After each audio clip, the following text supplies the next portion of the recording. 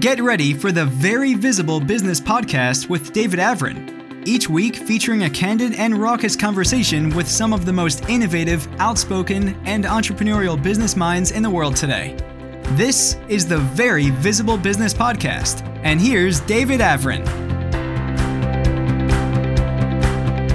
And welcome to the Very Visible Business Podcast. My name is David Avrin. You know, each week we talk to some really outstanding leaders and thought leaders and authors and business owners and business leaders as well about how visibility helps to drive business, to drive everything for them: engagement, support, donations, business, clients, and everything else. And we appreciate you joining us here for the call today. Today, I am thrilled because I am joined by one of my favorite people on the planet. A good friend of mine. Actually, we were connected initially through our involvement with Vistage, which is the world's largest CEO organization, Dr. Doug Jackson with Project Cure. Doug, thanks for being with us here today. Hey, thanks for having me, pal. Absolutely. Before we do, I'm gonna. You're a very humble guy, but I'm gonna gush about you myself, and then we can get into deeper about leadership style, the things that you do to engender support for really this unbelievable international organization. And I've had a chance to sort of understand what you do from the inside, watch it grow. Costco-sized warehouses across the country that collect donated medical supplies, excess medical supplies. But before we do that, quick introduction for you. Dr. Doug Jackson serves as the president and CEO of Project Cure. Each week, Project Cure delivers approximately 4 semi-truckloads of donated medical supplies and equipment to desperately needy people around the world. Since 1987, Project Cure has delivered equipment and supplies to hospitals and clinics in over 135 countries. Recently named by Forbes as one of the top 20 charities in America. In addition to delivering approximately 200 40-foot containers, these are the semi-truckloads of medical supplies, over 200 each year through the Cure Cargo Program. Cure clinics and teams of medical professionals to assist partner hospitals and clinics. More than 20,000, this is the part that is so fascinating. I want to get in deeper with you about this, Doug, is more than 20,000 people volunteer with Project Cure every year, making the organization one of the most efficient and effective grassroots organizations in the country.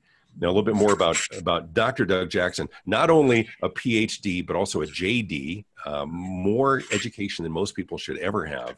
As an attorney and a PhD, he's taught at the university level in the disciplines of finance, investment, leadership development, legal and international issues, frequent speaker and lecturer at colleges, universities, conferences, TEDx, of course, civic organizations. Now, listen, I've got, that I'm not going to get into here, 5 pages of credentials. For other people, that's, some level of puffery. For you, it's humility, because it could probably go 10 pages or beyond.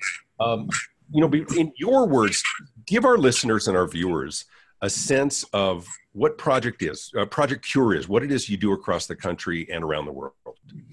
Well, first, let me say thanks for having me on. I'm really proud of you and excited for this whole new venture that you're doing here. I'm, as you know, a huge fan of your books and what you do, and we've had such a great opportunity to mentor and coach and all of the things that you have done. And so this is a cool new venture, and I appreciate that. Let's talk about you. Tell me about Project Cure, and tell everybody else, because I'm certainly intimately involved with what you do, and there are, as we said, 20,000 volunteers every month. But for those who have yet to be initiated, tell us about Project Cure.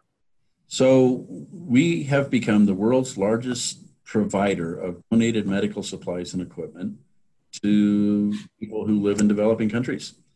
We got started in my mom and dad's garage in 1987. They live in a little town just west of Denver called Evergreen. And my dad had been doing some economic consulting. He was a very successful real estate developer and was in Brazil and ran across the clinic that had nothing in it. And that was really the impetus for my folks to get this whole thing started. I was off doing my thing with, law and my PhD and all of that, thinking I was going to go to Wall Street. And I told my dad I would help him. At the time, I think we had around a dozen or so volunteers. We had a small warehouse on the kind of that Santa Fe corridor, if you're familiar with Denver, down there by Evans next to a strip club. And that was the marker. Hey, do you know where the flower shop is now? Do you know where the strip club is? Right. I've never been there, but I know where it is, right? And that was where we got Make a left at the strip club, and that's where our warehouse. That's awesome. exactly. So anyway, so we got going there, and that's when I started helping my dad. And frankly, the first grant that we thought that we had was 75 grand. It was going to pay my friend Dave and my friend Doreen and Doug, the 3D crew, and we were going to come in here and work for 6 months, and then the money was going to run out, right? And so what do?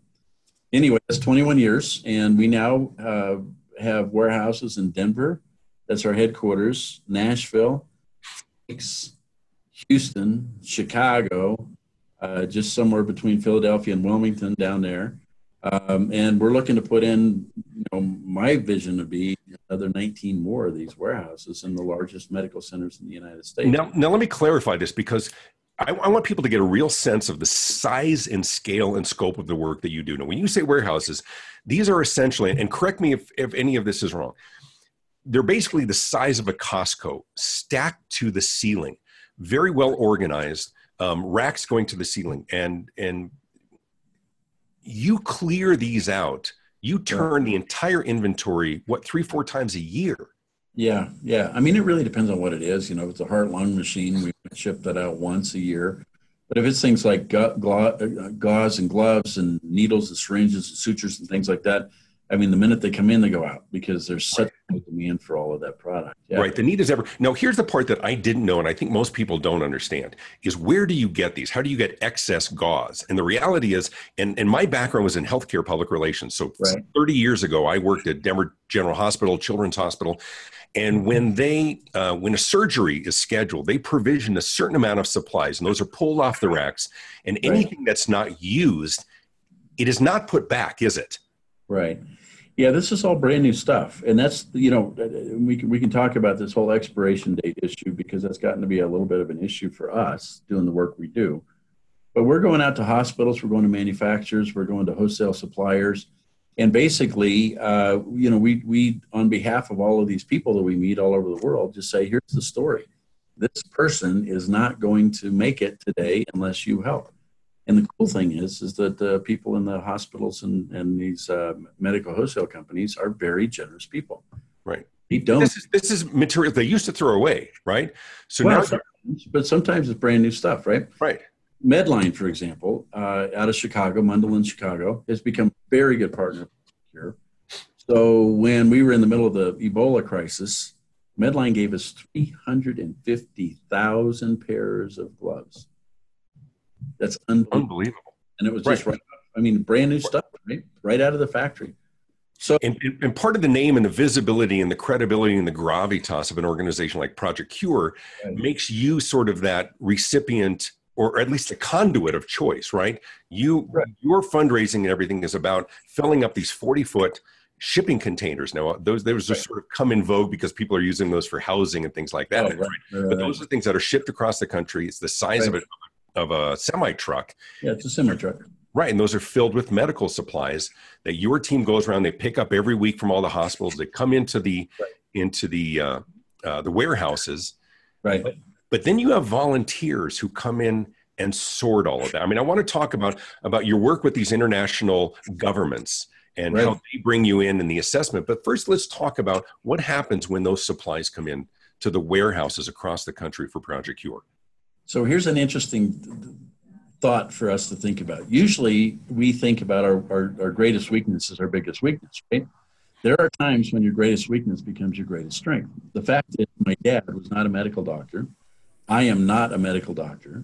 And so what we ended up having to do was to create an organization around the people who knew how to do what they do, right? So you take a lot of organizations and they use volunteers, but the reason they use volunteers is because these are all the things that they don't want to do. Right. I had to create an organization around a clientele, if you will, that looks a lot like nurses and doctors in the United States, because those are the people who wanted to take the skills that they had and reach across the ocean. And so we built a vehicle for that to happen. So all of our systems are created around how do you make it effective for a nurse or a doctor. If you can do it for them, then we can do it for lawyers and bankers and Rotarians and high school kids and stuff like that. But how do you do that so that instead of bolting on the the volunteers as an afterthought. We create the whole train that really is about the volunteers, and the staff is here to serve the volunteers, not the other way around. Right. Fundamental distinction, and it pervades everything we know. And I will tell you that I hire somebody. I only have 35 employees and 25,000 volunteers, right? When I hire somebody and they come to me and they say, oh, well, I'm just completely overwhelmed, I'm swamped, and whatever. My first question is, where's your team? Right. Probably haven't gone to engage the people that you needed to engage, the volunteers. And so, yeah, you're burned out. And you think that the answer is, hey, let's hire a bunch of people. Problem, and this gets us into a whole nother conversation, but, Daniel Pink talked about this in his book, Drive. And we have created a society where we think that if you want somebody to dance just a little bit higher, jump just a little bit farther, all you got to do is dangle a couple of $1,000s in front of them, and these people just act like Pinocchio and Geppetto. And it doesn't work that way. We're all a lot more sophisticated than that, first of all. Second of all, we live in a country where we probably have everything we really need. And so the marginal motivation factor of another $5,000, especially when the government's going to take half of it, divide that out. It's like, wait, you want me to do what for $150 a month? No. Right. Interested. Well, listen, but you and I have talked before about sort of that concept of the contagious company. How do you create a culture that people are eager to come and work for? I mean, we've talked before about, do you have that kind of a culture that if you weren't able to pay your people, would they show up for work the next day? And of course, in most cases, of course, the answer is no, because we have to support our families. Sure. These are people, their most precious commodity is their time. Right. Because these are people who do have real jobs by and large, correct? And right. so they're coming in on their time, right. And they're sorting materials, they're packing medical supplies, they're packing shipments, right. and even teams that are going overseas as well. Talk to me a little bit about how do you gain that kind of visibility to attract the right people, and what role do they play in your organization? The volunteers specifically.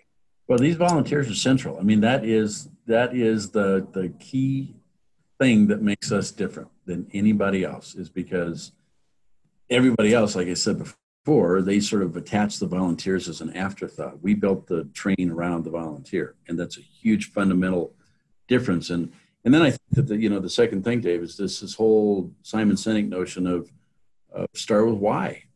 And there's people who get motivated by passion and purpose. And I would say this, that I interact a lot with the for-profit sector. I mean, that's my background, that's my training, PhD in finance. I understand that stuff.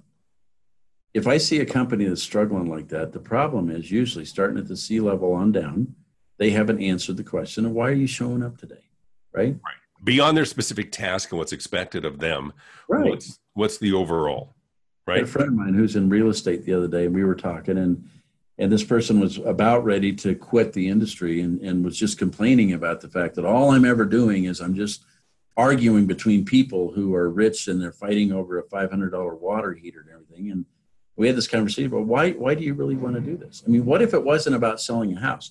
What if it was about providing somebody a place where they have the most intimate moments of their life? This is where you bring your babies home. This is where you send your kid off to school the first time. And so what I'm going to do is I'm going to provide you the stage for you to play out the best moments of your life. It's not really about the house, it's about the place.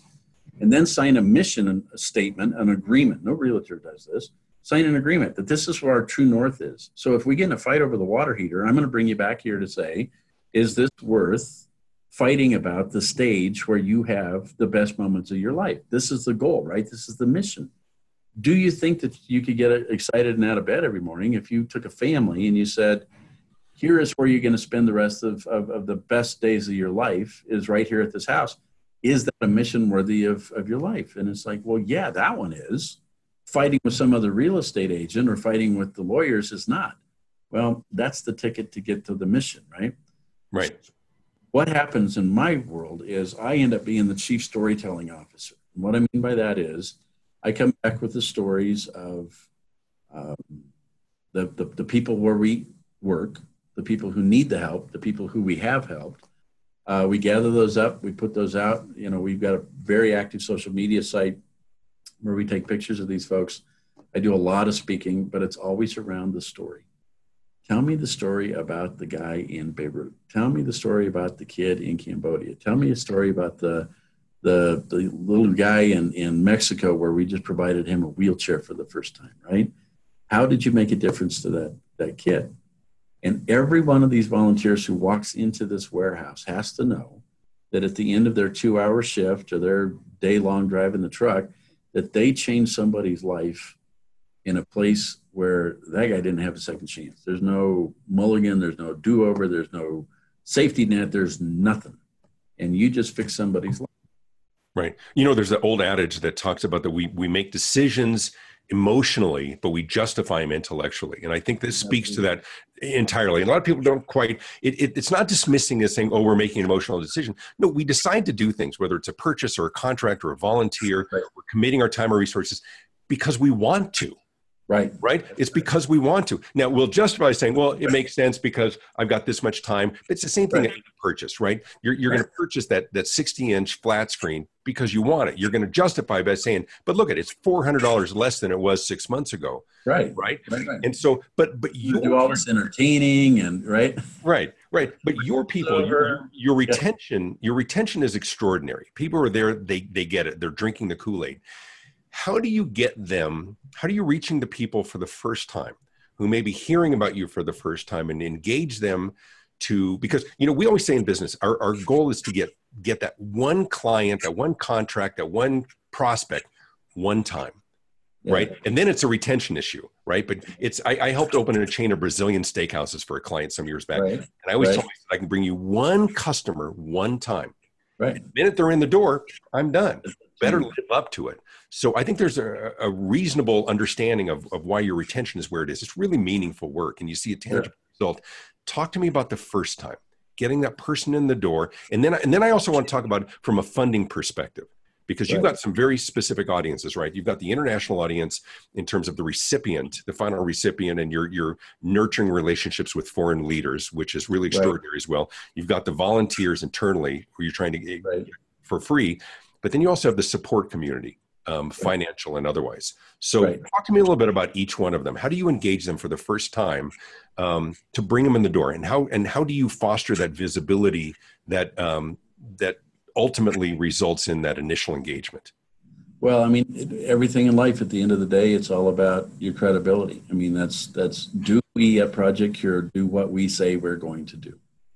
Because if those volunteers come in here and they have a lousy experience, if they come in here and they find out that, hey, we're not really doing what we said we're going to do, we're just going to go dump this stuff offshore or whatever, not coming back.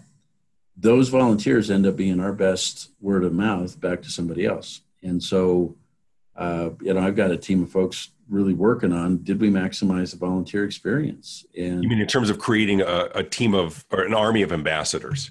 Yeah, absolutely. Did you have a great time? Was it well organized? Did the people treat you well? Do you want to come back again?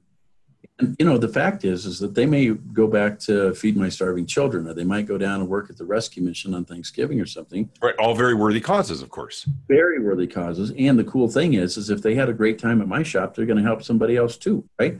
That raising tide floats all ships. That's really what that's all about. And what I want them to do is to have the very, very, very best time in giving of themselves, because I know that if they do, they'll do it again. Probably come back here, but man, if they go to work at Habitat and provide somebody a house, awesome.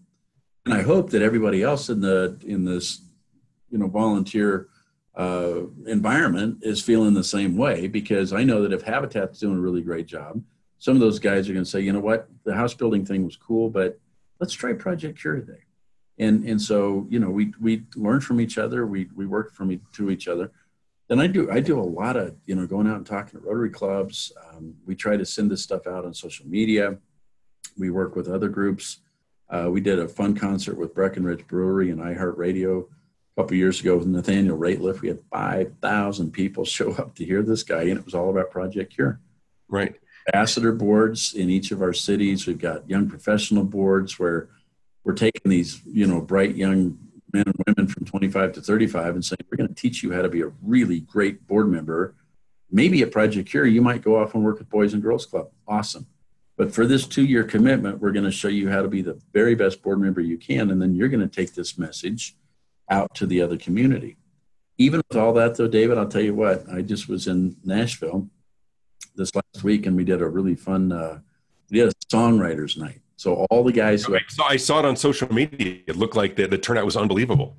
we had 150 people on our very first event. I mean, the room was packed. We could have probably had 300, but we just didn't have any more space. These guys were a hoot. One guy would sing one song, go down, the next guy sings the next song, next guy sings the next song, next thing. And then they start over, and the stuff was, they wrote songs for Brooks and Dunn and all this kind of stuff, and Zach Brown and all this, and I'm sitting there listening. Oh, I know that song. Right. But in terms of engagement, here's the part that I really like. And I've watched you over the years as well. And you sort of alluded to that with your young professionals board, but it's more than just a board. It's almost like they're ambassadors as well. And I've been to some of the events. It's great cocktail parties or events at some of the local, higher end restaurants. Right. That they're taking that message and recruiting others as well, because let's talk a little bit about sustainability, because I think this part is huge. And I want to make sure that we reserve a little bit of time to talk about the work that you're actually doing in some of the other countries. But I think for our business audience, I think the part that's really relevant and applicable is this whole idea of you created this incredible monster that you have to feed. Now, of course, it's a wonderful monster doing amazing work. And you talk about the work that your dad did as the founder when you had a couple of dozen volunteers, when you get 20,000 and you're in cities across the country, loading up trailers, loading up warehouses. Right. How do you, as the leader of an organization, strategize the visibility required for sustainability? Because now you have all of these facilities that have to be paid for every year. Right. Fundraising has got to be ongoing and relentless. Yeah. How do you do that? How do you communicate that? And how do you keep yourself from burning out on that? Because it's a double-edged sword of building an organization that big. You got to feed that monster too. That's true. And, warehouse rents and, payroll, and every time a truck rolls out of here, we know it costs us around $20,000 for one of those big semi-truck trailers. It's worth it because what's inside of there is $400,000. So every time we raise $1, we ship, 20. And part of it goes back to my dad's philosophy, being a Scotch Irishman. He was the guy that'd say, "Hey, Dad, can I have $20?" He'd say, $10. What do you want $5 for? Yeah, exactly right. Right. But you're right. So the some of the labor, of course, is donated. The materials within the trailer, that container, but it's $20,000 it costs to get it out the door and get it where it's going. So talk about your work in spreading that, and how do you plan for that and strategize? So I've got an ace person in charge of all of our communication, Jan Mazzotti. She's out there working all the time in every city. Then we've got an executive director who is in the community all the time. And their job is to get to the places where the people are that have the resources that will move this forward. There's a woman here on staff, and she runs all of our ambassador boards and makes sure that we get the right people there. They get the right message. And she's working hand in hand with the executive directors in the different communities that we've got. And then at the end of the day, really, it's about us telling the story and saying, look, out of that $20,000, maybe there's a corporation like a Newmont Mining they're doing their work, but they got huge heart. And they show up in a place like in Suriname, and the medical system's not working. And they step up and say, yeah, as our corporate social responsibility, we're going to do something about that. We go to fellow NGOs, nonprofit organizations like ADRA or somebody like that, Islamic Relief, and we say, hey, can we figure out a way to do a project together? Your people on the ground and Project Cure's resources, and so we're fixing this horrendous healthcare system together. We do something with the United States Department of Defense, believe it or not, where young Marines, Navy people are delivering stuff into Panama, for example. Right. And they're making part of it is the structure supporting the vision, isn't it? There's a lot of people who have great ideas about the things that they want to do. Right. We're going to do this. You got to have structure in place to make that happen. You got to have the people responsible. You have to have a level of responsibility on the local level and everything else. Let's talk real quickly in the time that we have about who you're working with overseas, because this is the part that is logistically fascinating to me. And it's not just somebody saying, hey, we're going to ship containers. They literally make a request from the governments or other organizations within these countries. And then Right. you send a team out to do an actual assessment to make sure Right. that what they're getting is used. Tell me about how that works. Right. Well, we've never just pushed our way into some place. I mean, there's organizations, for example, after Haiti, say, hey, there's a lot of money in Haiti. Let's go there. We've never been there before. We don't have any idea what we're doing. We're going to show up, and they're looking to buy water. And it's like, guys, there's no water. There's earthquake here, right? And they just mess everything up. We've never done that. We've waited until somebody invites us and says, would you come in? So, for example, Bangladesh, we've never worked there. It's a very needy country, but I've never had anybody call up and say, hey, would you come? So we really wait until somebody asks. And it could be a Rotary Club, could be a church, could be the government themselves, like in the case of Cuba, for example. I don't know. Doesn't really matter who's doing the asking. And sometimes I can tell you, and this is probably drive you crazy as a marketing guy, I'm not sure where they heard about it. Why? Right? It's like, where did you find it? Well, we found you. We talk about public relations and marketing as conspicuous in its absence. Right. You can't always trace it back, but you certainly know where you would be had it not been for the stories that are being told and speaking engagements and everything else, right? So then we get there and we spend about 3 or 4 hours. We sit down with the doctors and nurses at a big table or in an office or something. So you're sending a team to actually do the assessment. Like just one person.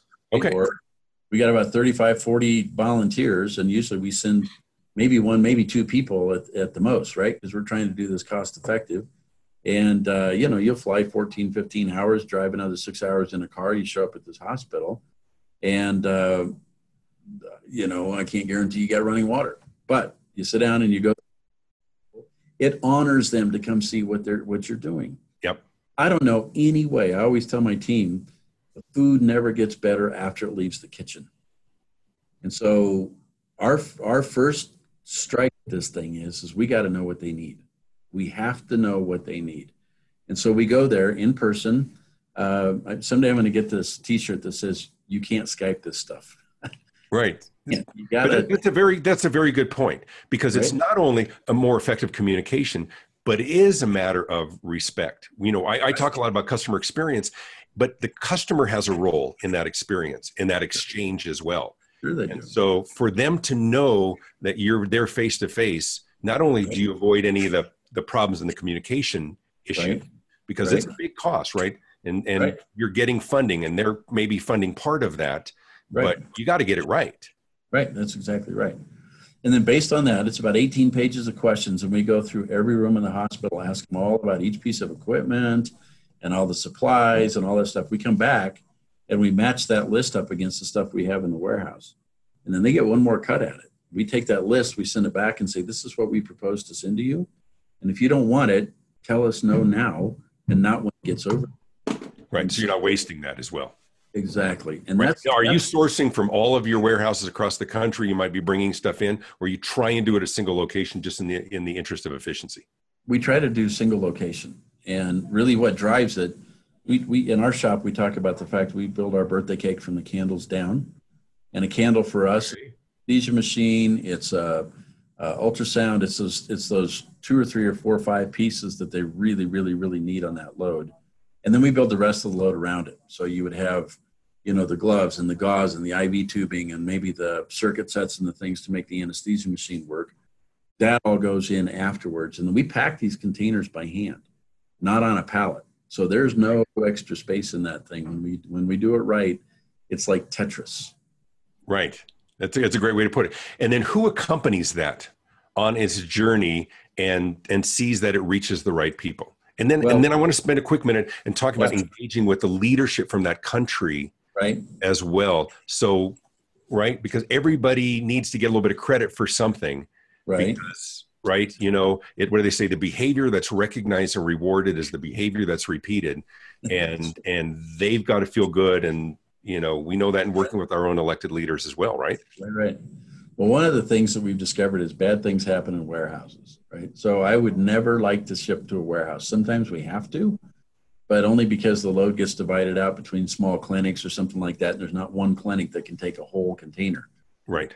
On our best day, which is about 95% of the time, we will deliver that container right to the door of the warehouse and right to the door of the hospital. The hospital, yeah. And it's the doctors and the nurses who participated in the needs assessment who are coming out and they're actually unloading the boxes. I mean, we got pictures of Catholic nurses in their white outfits and their hats unloading boxes out of this semi-truck trailer, and taking it into the hospital.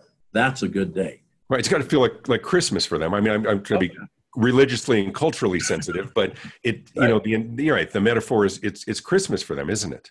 Well, it is. And here's the other thing. That peer pressure, right, is one of those things that keeps that doctor from taking that ultrasound and running off and starting a private clinic, because the nurses all look at him and say, nah. The ultrasound's for the hospital. You can't take it out of here. Right. And because everybody knows what was there. Right. Right. So tell us a little bit about your work with the, which I think is a brilliant strategy of working with the first ladies of some of these countries around the world. Well, yeah, the started with Mississauga in El Salvador, and then we did a First Ladies event with Margarita Zavala from Mexico, and I think we've done about 15 of these. The most recent one was Esther Lungu in Zambia. And these women are all people that we've kind of vetted on the front end that really, truly are doing great work in their country. They care about their people. It's not just, where I like to shop on the Champs-Élysées, but right. They're seen as sort of the Eva Peron. A little bit, yeah. A little bit of that. And you bring them to America, right? And we do a big lunch, and we'll have, 15, 18, 200, 100 people, 2,000 people at this lunch. And we usually get an underwriter so that you come to the lunch and you don't pay for the food and the stuff, right? Which is kind of unheard of. And right. Every dollar, and we're very unabashed about, look, the reason you're here today is to write a check to support the projects that the First Lady's working on. Now the First Lady. Transparency is key. And I mean, I even within the organization, I get the entire team together twice a year, and we go through all of the financials. Everybody in this office knows exactly what we deposited this week and who the money came from. That transparent, because if you don't, everybody's kind of wondering about, do I really trust you? Right. But when you do things right, then people want to talk about you. I mean, we always say sort of in this world today, they're going to talk about you anyway. Let's give them something positive to talk about, because if it's negative, they will as well. And we hear enough about some of these 501c3s, 501c6s, not-for-profits, and others with dubious records in terms of dollars that are actually spent the right way. When you do things the right way and you're very visible and transparent in doing so, people want to talk about you, and you do create an army of ambassadors. Well, and this starts internally, right? So I gave up a multi-million-dollar career. At least I think I could have blown it on Wall Street. Yeah, you would have. PhD in finance and a corporate law background. I think I would have done okay in New York, Chicago, Vancouver, whatever. I gave that up to come do this. For me to shortchange that exchange by slacking and doing this halfway, it would be literally a waste of my life. And I'm not willing to make that trade. So if I'm going to give up all of that to do this has got to be right. And it's got to be effective, and it has to have the most ROI possible. Otherwise, you're screwing around wasting your time. And that's the only thing that we all have at the end of the day is time. So where do you spend it? And I'm not going to spend it cutting corners and lying and cheating about stuff and telling people, oh, I'll take your money and do this. And then I go do something else with the money. That doesn't make any sense. Right. Or the leadership's driving Bentleys. And it's like, really? Really? And then you're asking people for those minimal dollars. Well, here's the thing. Listen, Doug, the visibility of the work that you're doing around the world, the international reputation, it is, it's almost, I don't know, it's almost seems like, overkill to say you're changing lives. You're more than that. I mean, it's saving amazing lives around the world. And I know you're humble about it, and you're dedicated and efficient and proficient and everything else. But the work, as I've watched it as well, is not only profound and remarkable and impactful, but it's expanding. Yeah, that's the part that is really exciting to watch as well. All right, listen, in the quick minute that we have, we're going to do speed round. All right. Okay. All right. You could be any kind of a animal. What would you be and why? No, I'm just kidding. Not that. Okay. Tell me really quickly, short answers, maybe one word or a few words. What's your biggest challenge in recruiting volunteers? Growth. Right. Just enough to handle every time you open a new warehouse, you've got to have thousands more volunteers to handle it. Okay. Biggest Well, and challenge. training, right? You got to train these people. So Oh, right. A whole nother thing, right? Yeah, absolutely. Yep. Biggest challenge in terms of recruiting donors. You were up against a slew of phenomenal international organizations within the healthcare field. You've got Doctors Without Borders. You've got Randy Robinson's Face the Challenge. You've got all of those things as well. What's your biggest challenge in saying they're all worthy causes, donate here? Complacency. Mm-hmm. People who just, they get so wrapped up in, what's for sale at Costco, and they forget. I mean, less than 20% of people in America even have a passport. So to try to engage them about the plight of somebody living in the middle of Africa, we got problems here. Well, yeah, but not like that. And so to try to communicate that in a way that first engages them in charity at all, and then engages them in charity on a continent where probably they'll never go and they don't speak the language, that's a little different conversation. And that's a pretty uphill challenge on how to market that. Yeah, absolutely. What's your secret sauce, do you think, in generating the engagement that you have from the press, from international organizations, from all the slew of 4 pages of awards that you've won? What's that secret sauce? I don't know that it's a secret, but we do what we say we're going to do. That's the number one thing on our value chain. I just had a conversation this morning with some of our staff about, guys, we blew it on that one. Let's go back there and fix that, because we didn't do what we said we were going to do. Fix it, right? And that's what we try to do. Got it. Okay. Worst part about your job? Oh boy, yeah. I'm not a great manager. So I think others would disagree with that. Well, I don't know. There's the humility part. Well, we're learning. See, I thought you were going to say the international travel. Well, I mean, plain time, it's just not fun, and I don't know how to sitting in a seat for 15 hours from here to Beijing. I don't know how to make that fun. It's just not. And you and I have that in common. We're both tall. I've only done 23 countries. How many countries have you traveled to? It's over 100. Over 100. And you're heading to, where are you heading on Sunday? Mongolia. There's a good, with connections, a good 36 hours, right? Yeah, it's funny because I leave at noon on Sunday. I get in there at 1:00 in the morning on Tuesday. Yeah. The easy thing is leaving, coming back. I leave and I land in Denver the same time, the same day that I came back.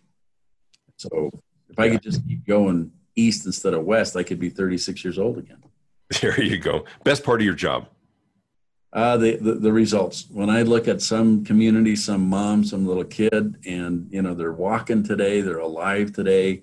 They went home with their baby from the hospital, and that wasn't going to happen. Tell my team, I said, a lot of people talk about moving the needle. We don't move it. We just take it and bend it completely in the opposite direction. And I mean, there's nothing like that. That's amazing. Outstanding. Last question. Best piece of advice you've ever been given? That's a really great question. I don't know. I've got people giving me advice all the time. Guys driving down the freeway, advising me which lane to stay in. The unsolicited advice? My mom was an educator, and she taught me to continue to learn, and that may be the best thing, because I go in every day. I mean, this office, my house, everything's stacked with books. I like to read. I like to learn. I do the coaching, and it's sometimes it makes everybody around you crazy because it feels like it's never good enough, but it is. It's just we need to keep evolving and learning, and don't quit. My dad had an uncle who lived to 6 months this side of 100. And I asked him one time, I said, why don't you retire? And he said, we weren't built to retire. We were built to work. And the minute that you stop working, you don't have any more purpose here, and you start to shut down. And the only reason that he didn't make it to 200 is because he fell and broke a hip. But other than that, he'd still be going, because that guy had something to get out of bed for every day. He had a job till he was 100 years old. Yep. Like, wow, the guy down here in Colorado that invented the Rockmont Western wear and the pearl buttons and all that stuff, the cowboy shirts. Right. 108. He went to work until he was 108. Don't give up. Right. And for those of you who are retired or semi-retired, Come work for me. That's it. I would say go find a Project Cure location. Speaking of which, Doug, tell everybody if they want to get involved, if they want to learn more about Project Cure, how do they look you up? So it's projectcure.org, and when it pops up, we are very red. And just jump in there. There's two options to get started: give and serve. And so they can donate medical supplies. You know, in Colorado, we're pretty active. You fall off your bike, you twist up your knee skiing or something. I tell people, if you don't think that this is grassroots, go to any garage sale on a Saturday, and I'll bet you that there's a pair of crutches in the corner, because that's just what we do. 50 cents, buy the crutches, bring them down. If you got crutches, that's how grassroots we are. And so anybody can get involved in this, but it's projectcure.org, and they can get on and they can look at the fundraising projects we're doing. They can look at the special events. We have the best parties ever. You do, because but here's the interesting dichotomy. We'll wrap this up is for what is you consider a grassroots organization, give me the monetary value of the medical supplies that you're going to do in this calendar year that you're going to donate. We'll probably do between 80 and 90 million. 80 and 90 million in donated materials for a grassroots organization. How many cities do you have facilities in right now? We're in 6: Denver, Phoenix, Nashville, Houston, Chicago, and Philly. And those are the big ones. And then we got little collection centers in Grand Rapids, Michigan, and in Sarasota, Florida, and Ithaca, New York. And yeah, phenomenal. Hey, listen, huge thrill to have you on the Very Visible Business Podcast show. We're talking leadership, we're talking engagement, and how do you bring people in who for something bigger than themselves, and no better person to talk to than my friend. That Dr. right there, it's bigger than yourself. Find something in your life that's bigger than yourself and give yourself to it.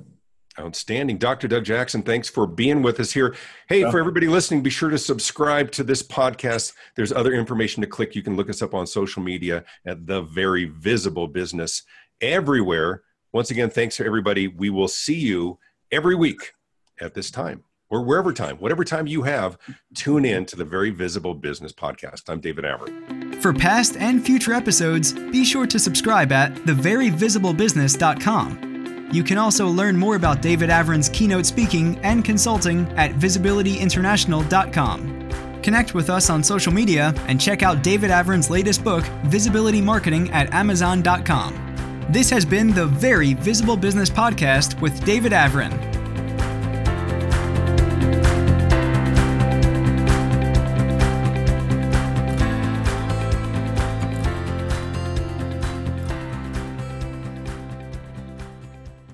This podcast is a part of the C-Suite Radio Network. For more top business podcasts, visit c-suiteradio.com.